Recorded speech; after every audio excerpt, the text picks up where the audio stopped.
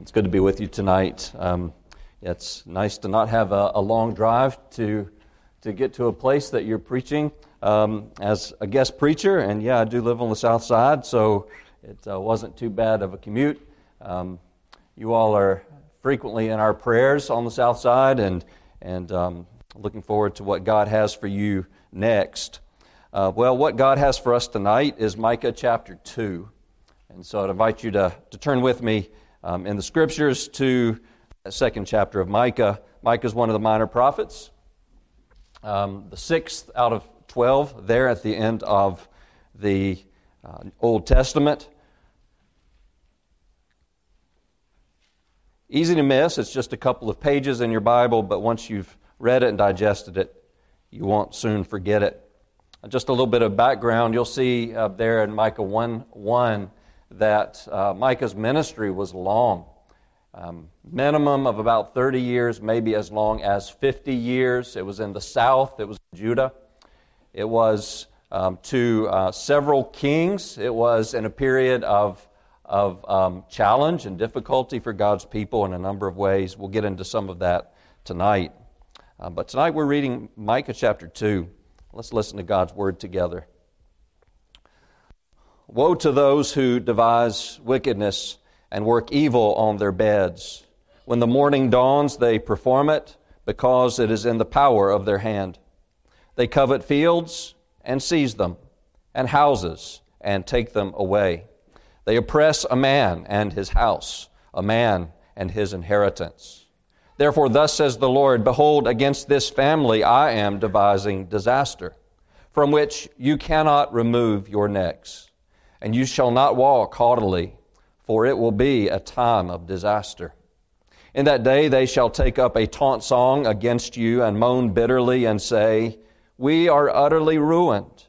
He changes the portion of my people. How he removes it from me. To an apostate he allots our fields. Therefore you will have none to cast the line by lot in the assembly of the Lord. Do not preach. Thus they preach. One should not preach of such things. Disgrace will not overtake us. Should this be said, O house of Jacob? Has the Lord grown impatient? Are these his deeds? Do not my words do good to him who walks uprightly? But lately my people have risen up as an enemy. You strip the rich robe from those who pass by trustingly with no thought of war. The women of my people you drive out from their delightful houses.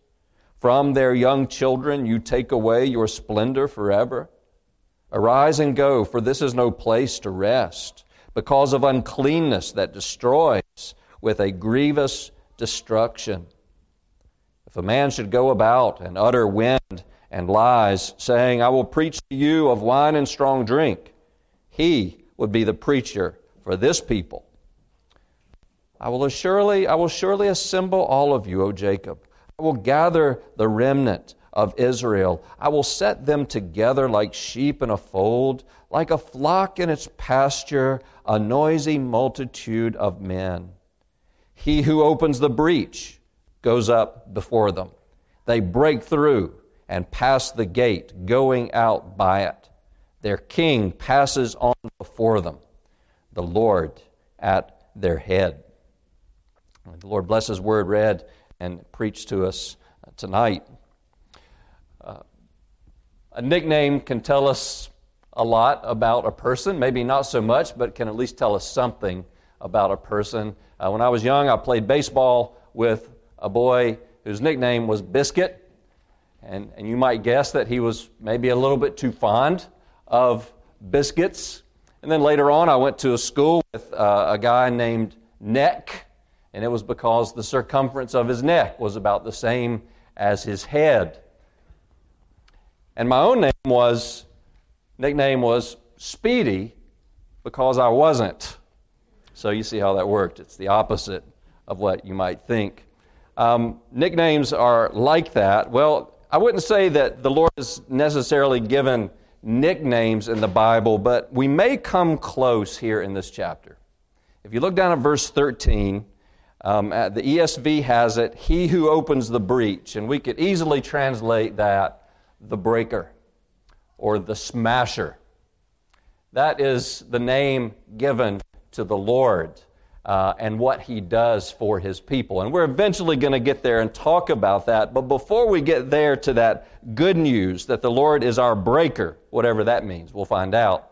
But before we get to that good news, the Lord has some issues to address with us, some serious issues that He wants to talk to us about in this chapter. And so if you want a one-sentence summary of what we're going to say tonight, it's this, that our problems are real and serious, but God provides a real solution. Our problems are real and serious, but God provides a real solution. And Micah here in this chapter, he says there are at least 3 problems that you need to face about yourself. So 3 problems, and we'll talk about those 3 before we get to the solution at the end. And the first of those 3 problems that Micah confronts us with is that we have a possessions problem. We have a possessions problem.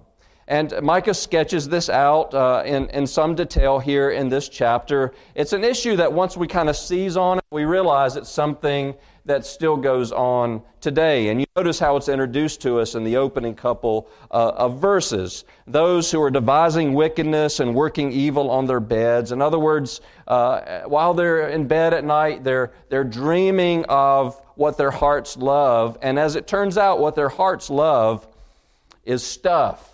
It's things. And not just their own things, but other people's things. Verse 2 says, they covet fields and they seize them.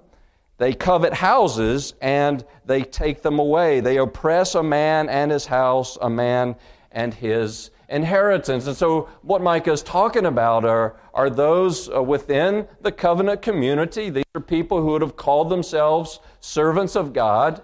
These were people who were in positions of power and wealth and had the opportunity to squeeze those who were less fortunate, to take advantage of those who were more vulnerable, and to find ways for other people's property and things to become their property and things. And you might imagine in our own situation today, someone who knows property laws really well, and he knows the right people, he knows the right officials to talk to, and those who, because of their own poverty, might be in a difficult situation, and an eviction maybe is on the way, and these wealthy and powerful know how to leverage these situations to their own advantage. And you can see how bad it is as you shift down to verses 9 and 10, that this is affecting the least and the last of God's people, the most exposed of God's people. The women of my people you drive out from their delightful houses, from their young children. You take away my splendor forever. So God makes very clear that not only is this not okay, but that God hates this kind of behavior. He hates it when people use their power to take advantage of the powerless. And be encouraged here tonight from this chapter that God is the champion of the powerless. He's the helper of those who don't have help from any other place. And He won't allow that oppression to continue. He won't allow exploitation to go on forever. He will bring it to a stop. Bruce Waltke has an interesting comment on this point. He says that if you're poor because of your own folly or your own character flaws, then you need to pray to God, your Savior, to change your heart and to change your ways. And if you're poor because of maybe poverty and famine, you need to call on God, your Creator, to give life to the land again, life to the economy again, so that you can find a fresh start. And he said this, but if you're poor because of tyrants, you can pray to God the Judge, who will punish and deliver. We thank God that we have a God who cares, a God who is just and upright and who cares about the little people. Now, everything we've said so far, really easy for us to think about all the people who aren't here in this room tonight who would need to hear a message like that. But Micah doesn't let us off quite so easy, does he? Because he traces back this activity, these deeds of theirs, he traces these deeds back to a heart matter. And you see what the heart matter is at the beginning of verse 2. They covet. They covet. It's a really humbling thing, isn't it, to realize that the only difference between us and them is often opportunity. Because covetousness is all around us, and not only is it all around us, but it's all inside us too, isn't it? And it may be that the only difference between me and my position and the position of those in power and wealth who are able to do these wicked deeds is they are able to do it, and I'm only able to think about doing it. So what can we say about covetousness? Well, it's a common sin, isn't it? It's a very common sin. And think for a moment about that commandment. It's the last of the commandments. It's the 10th, isn't it? And in some ways, it's the most specific. It's specific in ways that the other commands aren't. For one, there's this repetition, right, that we don't find in the other 9. You shall not covet your neighbor's house. You shall not covet your neighbor's wife, nor his male servant, nor his female servant, nor his ox, nor his donkey, nor anything that is your neighbor's. There's a specificity in this command, isn't there, that tells us something about our hearts, that God would have to say, no, you can't do that, and no, it's not okay to do it this way, and no, covetousness is not okay in this form, and no, it's not okay in that form either. There's something about us that requires that kind of approach in this command. It's because it's such a very common sin. You might remember that Jesus warns us in Luke chapter 12. He says, "Take heed and beware of covetousness, for one's life does not consist in the abundance of the things he possesses." It's a common sin. It's the sin that snagged the rich young ruler, wasn't it? He was able to stand before the Lord Jesus and say, look, from my youth, I have kept all of these laws. And Jesus looks at the 10th, doesn't he? Of all the ones he could have chosen, he looks at the 10th and says, well, if this is true, go and sell all your possessions and give them to the poor and come and follow me. And he wasn't able to do that, was he? Because he was what? He was wealthy and he loved his things. And Paul, of course, we know Paul from Romans chapter 7. That's the commandment that snagged him. In a sense, after searching his own heart, commandment by commandment, it was the 10th. It was the last one that caught him, that awoke in him and showed him his own sinfulness, his own need for a Savior. It was that common sin of covetousness. It's a sneaky sin too, isn't it? It's a sneaky sin, and what I mean by that is we can take it into our prayers pretty easily. James puts it this way. He says, you ask and receive not, because you ask amiss to consume it on your own lusts. Even in your prayers, you take covetousness into your prayers and you say, Lord, it would be really nice. I could really use this. You haven't given it to me yet. I'm sure that was just an oversight. Thomas Manton says, how often we come to God with our selfish aim as if we would draw God into our own designs and purposes. It's a sneaky sin. How do we know if covetousness is a serious problem for us? Well, obviously there's the salivating after that which we don't yet have, which God has not seen fit to give us. There is the going to sleep at night and dreaming about and waking up in the morning. It's the first thing we think of as those in verse 1 did. But it's also more subtle than that, isn't it?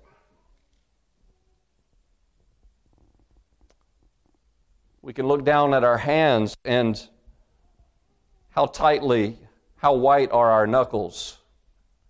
How tightly are we grasping onto those things that are already ours? That's a good gauge, actually. It's not strictly covetousness, maybe strictly speaking, but it's a good gauge, isn't it?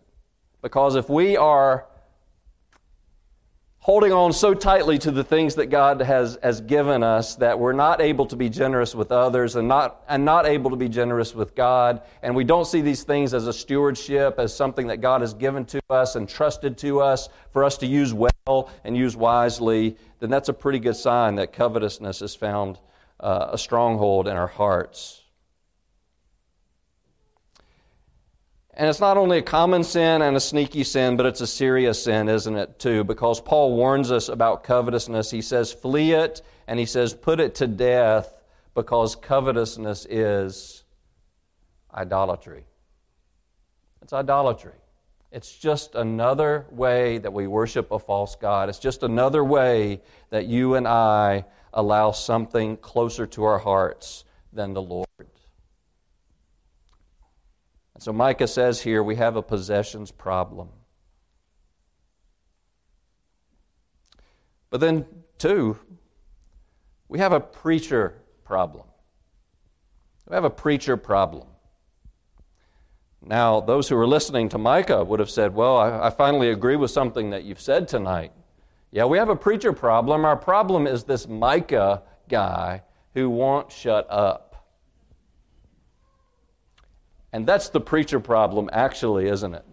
That they don't like his preaching. Now, verses 6 and 7 are a little bit difficult, a little bit confusing to follow because the quotation marks are really important, like who's speaking, when. But here's the response in verse 6 to what Micah has been saying. They say, stop it. Stop this preaching. Do not preach these things. One should not preach such things. And specifically, what things are they talking about? Well, the judgment that he's been, and the sin that he's been uncovering. They say, disgrace will not overtake us. In other words, the judgment that you say is coming, it's not coming. You're preaching falsely to us. This is not true. We are the blessed of the Lord. We are the covenant people of God, and there's nothing that gets in the way of that. Don't preach these things. And then in verse 7, again, a little bit confusing, but Micah says to them, should you say this? Or should this be said of the Lord? Has the Lord grown impatient? Are these his deeds? In other words, they're questioning whether God can ever come to an end of his patience. They're questioning whether God can ever bring deeds of judgment against his people. In other words, they don't like to hear about sin and judgment in their preaching. Give us sermons about love. Give us sermons that we enjoy. Give us sermons about blessing. And I think that's what he means in verse 11. He says, well, if you find a preacher that will talk about wine and strong drink, that you will have a popular preacher. These folks will love it if you can find a preacher like that. And I don't think it's just that, they're looking for someone who will preach on their favorite topic. I think it's probably more the fact that they equate an abundance of drink with abundance in all of life, with prosperity. Preach to us about prosperity. Preach to us about blessing. Preach to us about God's love. Put it a different way, if preaching were a radio station, they would want to be tuned in to the easy listening station at all times. Easy listening only. None of this hard stuff. We don't want this kind of preaching. We know that the old preacher's adage is afflict the comfortable and comfort the afflicted.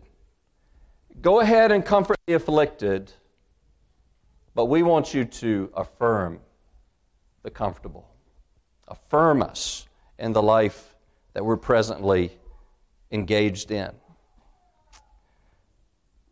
And you see how that doesn't really line up very well with Micah's message. Micah preaches, and there's always comfort and hope mixed in, but a lot of it is about their sin, and a lot of it is about judgment. And you see, we need both, don't we? We need both, but we don't like both. We don't want to hear much about the other side, if I could put it that way, the other side of God's character. We want to hear that God is gracious and merciful and full of compassion, but we don't want to hear that He's holy and just and that He is a God who brings judgment upon sin. In other words, we like the beginning of that great declaration of God in Exodus 34. We like verse 6 especially. The verse says that the Lord is merciful and gracious, long-suffering and abounding in goodness and truth, keeping mercy for thousands, forgiving iniquity and transgression and sin. We like that verse, but we don't really like the next verse, do we? Which says that He by no means clears the guilty, that He visits the iniquity of the fathers upon the children and the children's children to the third and fourth generation. We don't want to hear about that side of God, but we need to hear both sides, don't we? We've got to hear both sides in order to have a scriptural God, to have the God who exists. And again, history shows, doesn't it, that God's people react very negatively to those who preach consistently the both sides. Jesus got in trouble for doing so. The apostles got run out of town for doing so.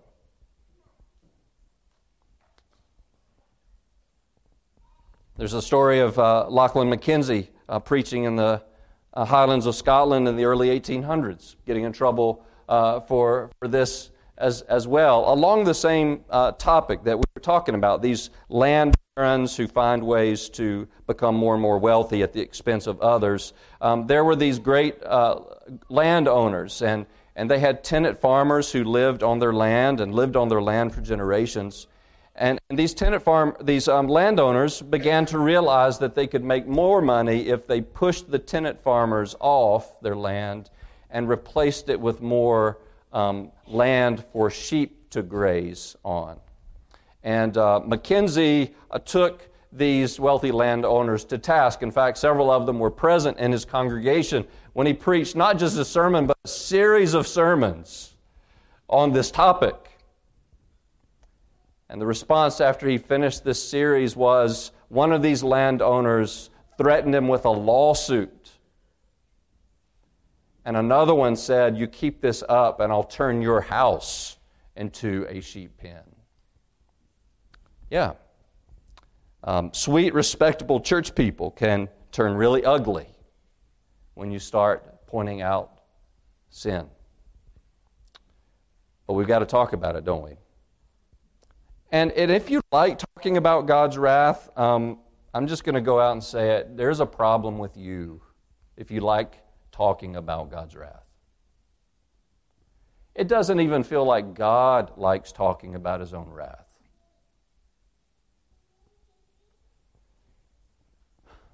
And we feel that tension, don't we? Sometimes I sing certain psalms, and I have to admit I feel it with certain parts of certain psalms where it's about the wrath of God. It's about the judgment of God. It's so heavy, isn't it? And it would be easier if I could avoid those parts of the Psalms. In fact, I know of efforts to do that, to have psalm portions sung, but not whole psalms sung. But if you don't have a whole God, then you don't have a gospel, do you?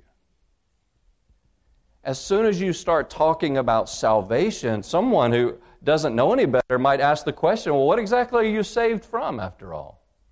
Why did Jesus come? Why did Jesus have to suffer so much? Surely it must be for some good reason. What was the good reason? Well, it was our sin, and it was His justice, His holiness. It was being just and the justifier of those who are unjust. So we need it, don't we? We need this kind of preaching that preaches both sides. Otherwise, the cross doesn't make sense. Otherwise, the cross is a cruel joke at the hands of a cruel God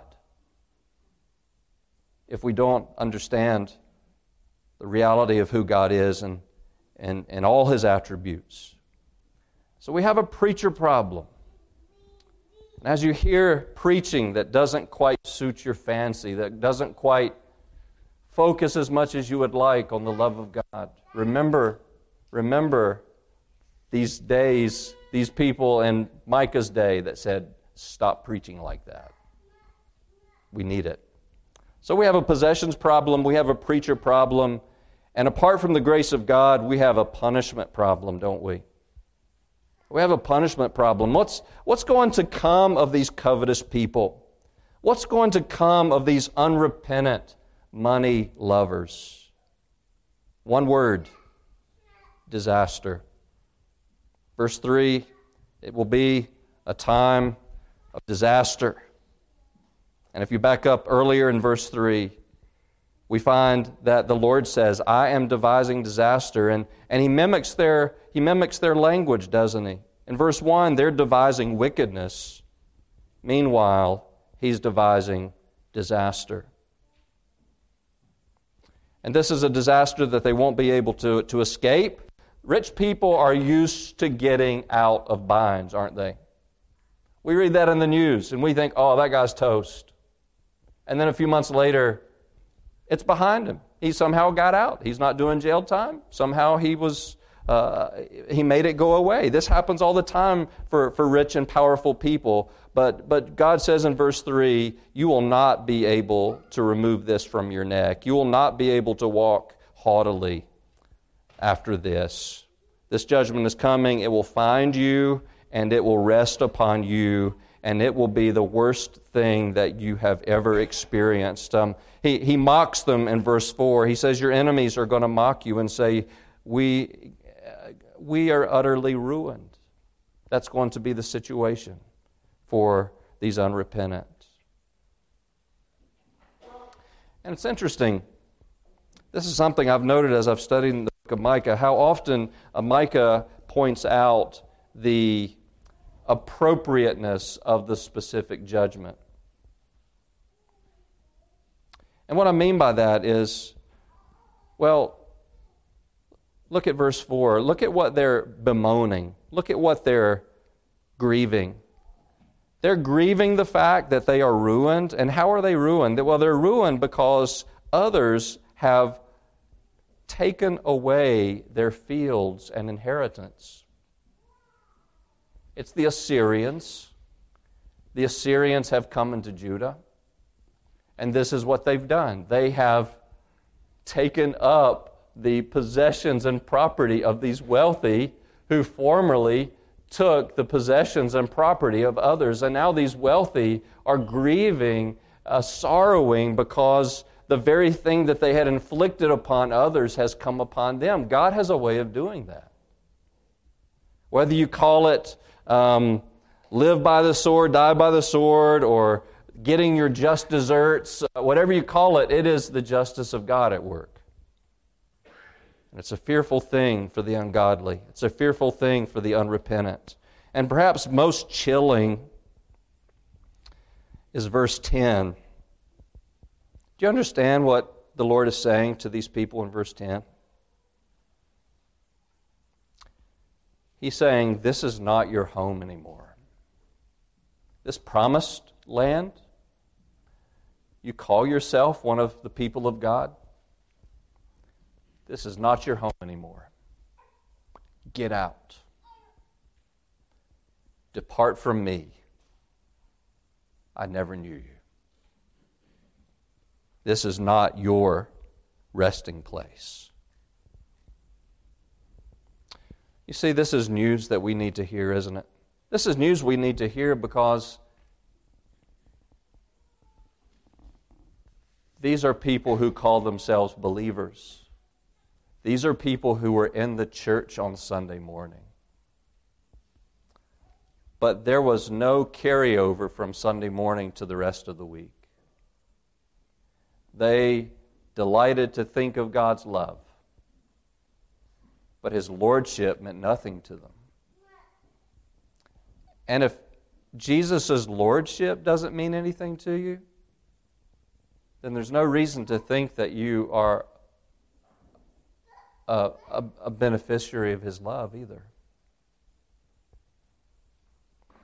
And so, apart from Christ, apart from repentance and faith in Christ, we have a punishment problem. But the chapter closes with a solution. It closes with a solution that's provided and offered in Christ. And it's so sudden, isn't it, this shift from verse 11 to 12 that even someone like John Calvin actually kind of tries to explain verses 12 and 13 as further speech of judgment instead of speech on deliverance. It's such a sudden shift, but it's sudden in order to highlight the amazingness of the grace of God. That these same people that He could speak words of coming judgment to, He still at the same time is offering them a way of escape. He's saying, look, there is great and terrible, awful stuff coming your way, but there's still a way for you to find refuge in the Lord. And in verses 12 and 13, what we really have are two pictures that they show the saving work of Christ, and two pictures that really relate to the circumstances of the people as this judgment was pressing in upon them. The Assyrians are coming. And what's going to happen? What would typically happen if an enemy army would come your way, would attack your city, would attack your nation? Well, two things would happen. Generally, you would be displaced, and you would be basically enslaved. You would be displaced, you would be uprooted, you would be scattered from your home, and you would become a slave, you would become a captive to the foreign army. And here Micah holds out the promise of salvation in a way that gives answer to those two great problems that are approaching the people of God via the Sumerians. He says, in answer to the scattering, I will gather you up. And in answer to your enslavement, I will break you out. And so two wonderful pictures of the work of Christ here. He gathers us up. He gathers up the scattered, and He breaks out the enslaved. So let's think about those, each one, just for a moment. The Assyrian is coming. Many of them are going to be uprooted. They're going to be dispersed. And here he is going after the sheep. Here he is going after the wandering and lost sheep of Israel and gathering them up. And he's just adamant that he's going to do this. He says, I will surely assemble. Literally, assembling, I will assemble, and gathering, I will gather. It's just a kind of a Hebrew way of saying this will certainly happen. I will do this thing.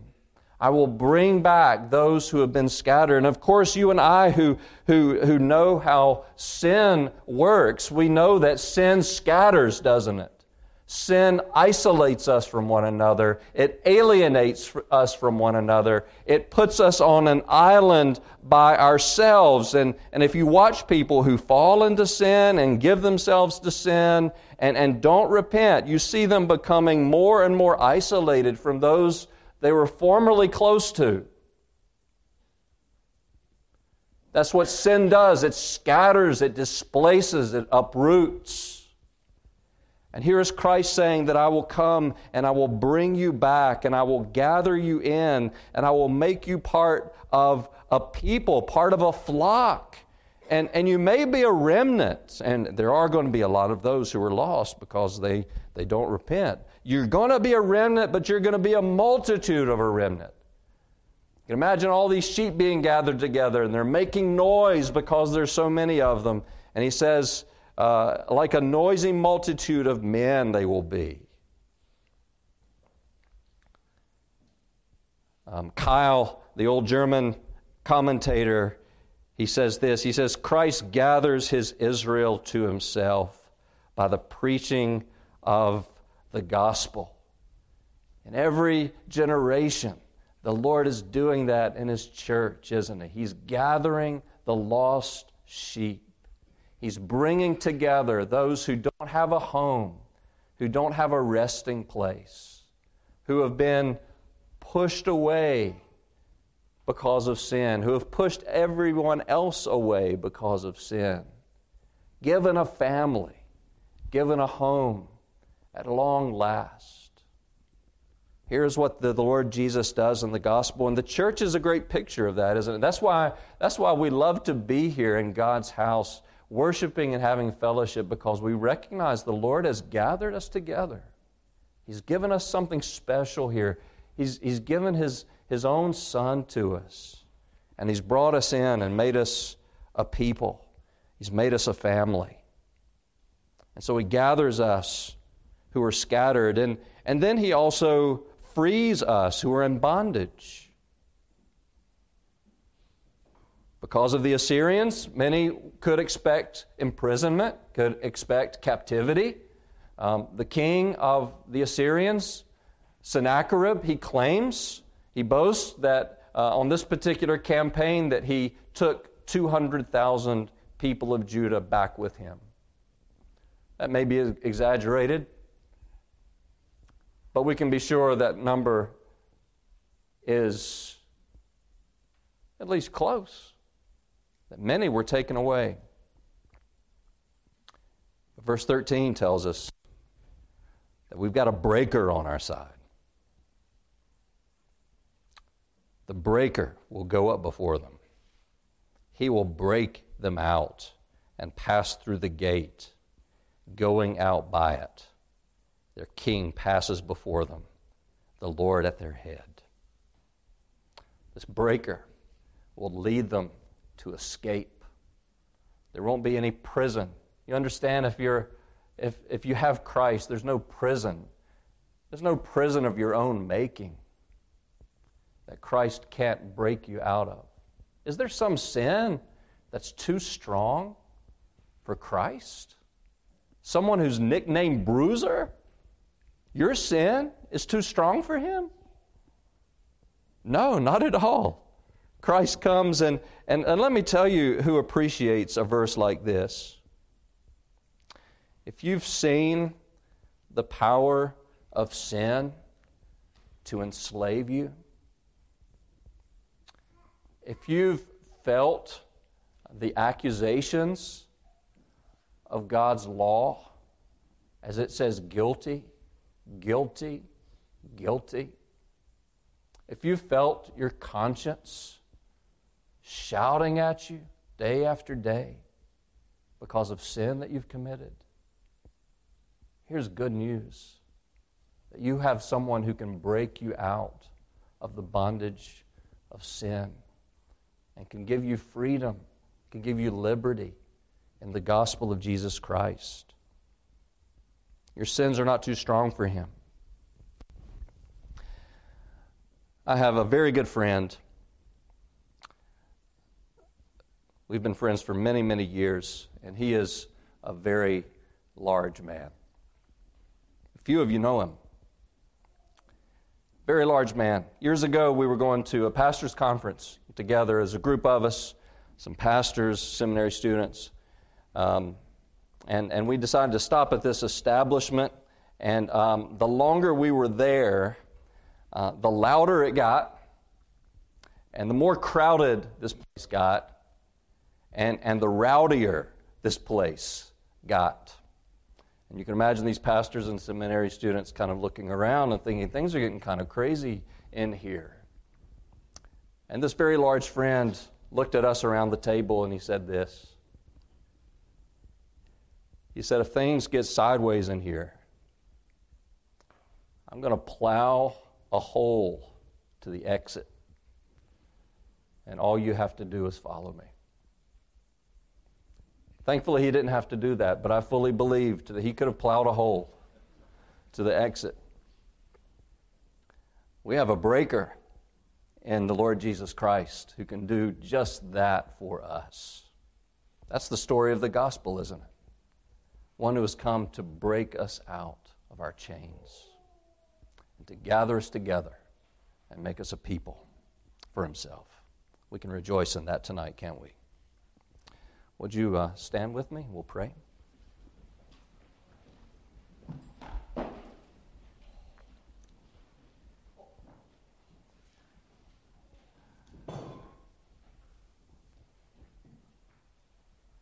Father, we confess to you tonight that our problems are many. Our problems are in our own hearts and lives. These are often problems of our own making. These are the worst of the problems that we face. Lord, we confess these to you. We confess that they are too big for us to handle. We confess that we have given far too much of life to the pursuit of sin and self. We have desired what you have not chosen to give us. We have chased after things and pursued things, given our heart to things, loved things far more than we love you. Father, our problems are many, but we thank you tonight. We rejoice in a Savior who is far greater than our problems, who is far stronger than all of our troubles. And we thank you that we have one who has come to be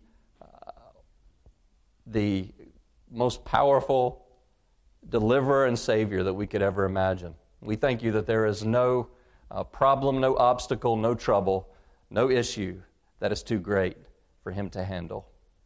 Father, we rejoice in the Lord Jesus Christ tonight and pray in his name.